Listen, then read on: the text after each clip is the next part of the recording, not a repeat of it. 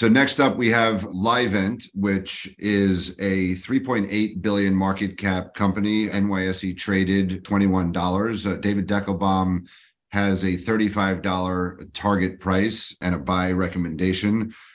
Livent went public in 2018 at around $18 or $17, so not the most stellar performance. It has very much of an institutional following, not a huge retail following, and maybe videos like this will, a little bit help with that. But I do notice that there are a number of companies, producing companies, that have projects in advanced stages of development that the market gives them almost no value for. And I think that is the case here with Nemaska inside Livent. So if you compare it to many of the other companies on this panel at earlier stage exploration, or even some that are reasonably advanced, they have very substantial market caps. And so with that, very privileged to have Sarah Maryssael here, who recently joined Livent in a business development capacity to focus on Canada in particular. She left Tesla. And we're having David Deckelbaum at Cowen, or TD Cowen now, who has covered Livent for quite some time. To all of our viewers who know my kind of go long what Tesla is short, and entrepreneurs should enter the mining and refining of lithium. I'm looking at Sarah and thinking that maybe she saw more upside in LTHM shares than TSLA shares, but I'm not expecting any comment on that, and I will let David start the questioning from here. Thanks, Howard. Thanks, Sarah, for joining us today. Maybe just you can talk about just your initial impressions, just joining Livent as this emerging kind of dual producer from brine, obviously down in Argentina, and now this emerging projects up in Canada. Maybe some of your particular attraction to Nemaska and how you see it sort of fitting in broader lithium ecosystem, but really the broader Livent portfolio. Sure. No, I think Nemaska has been a project that's been in the pipeline for a number of years now. It's well known to us folks in the industry.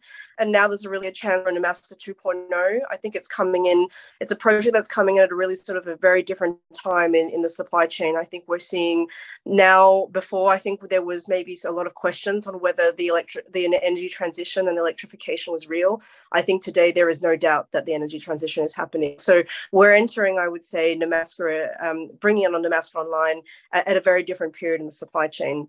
I think as well, with the announcement of the IRA in August last year, that has certainly been a game changer, and again puts the importance of Canadian lithium and lithium produced in FTA countries as well at top of the priority list. So there's a confluence of factors today, which I say from both a market standpoint and from a supply standpoint, which make Nemaska a really exciting project. I think beyond Nemaska, Canada is an exciting jurisdiction, again, for the benefits of the IRA, but also because a lot of consumers are now very focused on the importance of sustainability, of strong mining practices and a good rule of law, and obviously low carbon footprint, all of which we feel Canada really supports. Sarah, it's interesting you brought up the IRA. It seems like plans at Nemaska maybe have changed to accelerate time to market. Can you talk about just maybe some of the alterations in the original plan at what you're going to be doing at Whabouchi and then subsequently downstream, particularly with the concept of selling hard rock spodumene concentrate into the market before lithium chemicals? Sure. So as we've announced publicly, we'll be bringing on Whabouchi, hoping for the end of 24, early 25. Look, I think we really see ourselves as a strategic supplier to the battery supply chain. And so I think we still see the way that we would market that spodumene going to some strategic partners, which we hope to finalize in the coming months. I think now we're seeing OEMs and actually all players on the battery supply chain getting a lot more sophisticated with the tightness we're seeing in lithium. They're open to not just buying lithium hydroxide, but they're open to now buying intermediate products such as spodumene concentrate. And really, as part of that, I think it's an urgency to bring more supply to market. I would say it's very much part of seeing a supply chain that is maturing and really learning to take more risk in terms of how it manages and it controls its raw material supply. And I guess, how do you think about just the downstream integration, that lag between bringing on Whabouchi versus subsequently bringing on Nemaska? How much of a natural lag is there? No, I think part of creating that lag, so bringing on the spodumene first and then bringing on Bécancour conversion a couple of years later, I think that integration is difficult. And when you're trying to integrate from day one, that can create a lot of execution risk.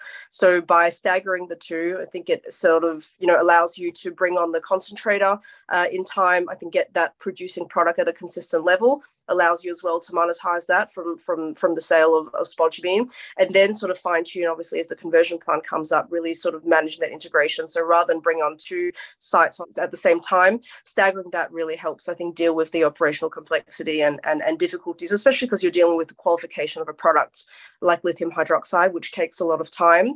And so ensuring you've got a consistent feed of spodumene concentrate really helps as well in achieving that qualification milestones. We've seen, at least with other hard rock projects in Quebec, a flurry of offtake agreements for spodumene. I guess where do you think that most of the initial year's production is going to end up? Does it ultimately get processed in China? Or are you seeing sort of available converters opening up in other parts of the world that you think would be a logical partner for Whabouchi? I think in the near term, it's clear that a lot of that material is going to have to be processed in China, especially because I imagine that the concentrates that will be starting up will potentially be a variable spec and maybe not meet sort of the 5.56% lithium oxide.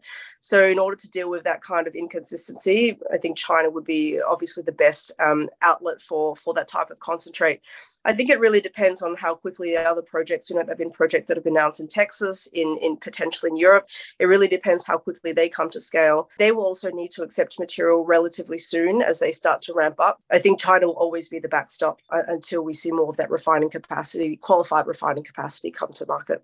I guess maybe you can take a step back and just talk about Canada in general as a market. The lithium industry, at least on the supply side, seems to have received a shot in the arm, at least from spodumene mines sort of proliferating in Quebec at this point. We obviously haven't seen much movement in the US on the upstream side. How would you kind of compare the market opportunities in Canada versus other parts of the world with natural, hard rock deposits in focus, maybe Africa, maybe Australia? Do you see this as a collaborative environment right now? Is it highly competitive? There's obviously a ton of focus on the government of building out Bécancour and this downstream sort of hub of battery-related materials. I think we see a lot of potential, right? I think given sort of the history of mining, processing within Canada, I think makes it a really strong jurisdiction to which to really bring in lithium chemicals as a specialty product. We see that it's extremely competitive. I think, look, if you look at Australia and how quickly Australia ramped up spodumene production back in 2018 in response to the demand, I think that we saw was quite impressive. I think the difference with Canada is, look, it's been underexplored relative to Australia, and we're seeing a lot of exploration activity. I think that Canada has made a commitment to try and streamline and shorten the permitting process where possible, but that in itself comes with challenges and also sort of dealing with the communities and the other standards which a lot of the producers need to abide by. So there is, I think, a lot of potential. I think as well it's going to be a question of the downstream, because we see that spodumene supply can come online if we look at Australia as a reference, as I said, back in 2018. But if we are going to restrict our ability to send that spodumene to China in order to be IRA compliant and to committed to regional supply chains, building out that downstream capacity in Canada is going to take longer. I think now it's safe to say that the bottleneck in the lithium supply chain is spodumene supply, and that is evident by the prices. Downstream capacity, not so much, because there is abundant capacity in China. But as the IRA, the geopolitics shifts, if we start to see again an increase in spodumene supply, that's going to shift potentially the bottleneck down to the downstream, especially if China then becomes restricted. I think it will be an interesting evolution of the prices and supply demand dynamics as a result of this geopolitics environment in which we're in today. We really haven't seen a ton of consolidation in the industry. Perhaps it's just because the nature of these projects and Livent's relationship with Nemaska now dates back years, and now we have visibility to seeing production in the next couple of years, and that's perhaps coincident with how long it takes planning on these projects. But do you expect that this will be a cornerstone to set for further consolidation, particularly in hard rock, or do you think that we're just going to see some of these resources just getting larger over time, or are initial designs really the practical limitations of what these resources can bear? No, I think, look, given that Canada maybe historically has been underexplored versus Australia, I think it's yet to see how big some of these resources can be. But certainly, I would say some of the results that we're seeing out of James Bay would indicate we could be having mega projects, spodumene projects out of Canada. And I think that will reveal itself probably in the next 12 to 18 months. On the topic of consolidation, absolutely. I think that is what is going to be needed to be successful, right? We've seen that across many examples, across decades, where industries, as they mature, consolidate. And in order, I think, to increase speed to market, reduce project execution risk, that is exactly what's going to be needed. We need scale. And that is certainly what we're hearing, I think, from the market. If you speak to a lot of the supply chain, they don't want to be sourcing, 10,000 tons of hydroxide from 5-6 different players, right? They would rather be sourcing that equivalent volume from 2 or 3 major players. And that also is a question of speed to market, as I mentioned, but also in terms of qualification.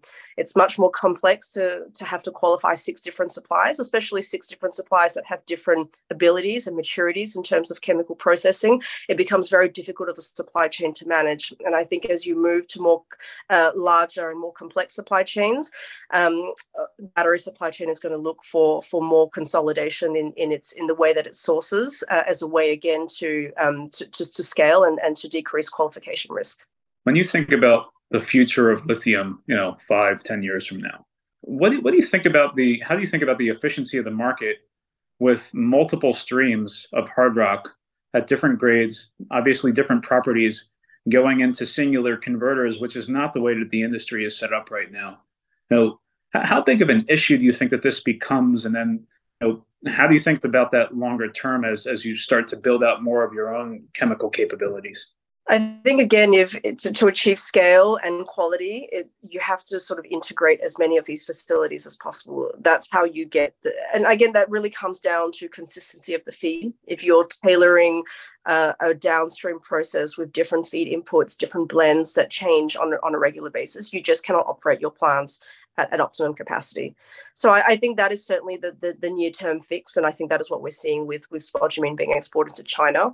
But I think if you're really thinking about the long term, a lot of these projects will need to be integrated in some way. And I think that we need to challenge as well, what does integration look like, right? And how do we design these supply chains to be as efficient as possible? Is making an intermediate lithium sulfate a solution, right? And then exporting that to have that further refined in Europe? Or are you better off just taking that to direct to hydroxide close to the mine? I think these are the type of questions that we need to ask ourselves as we build out these supply chains. We need to make these supply chains as efficient as possible, not add complexity for the sake of adding complexity. So I think it will be interesting as we emerge, I think, really into the second chapter of this energy transition. I characterize the first chapter as really sort of the learning, the supply chain learning how this works, and now to actually executing. I think it'll be interesting to see how a lot of these supply chains are designed. And I think efficiency really needs to be the name of the game. What are you most excited about in the next year or so, where if we were having this conversation again, we would look back and be like, man, look at all these things that happened at Nemaska. What are the things that are top of mind for you?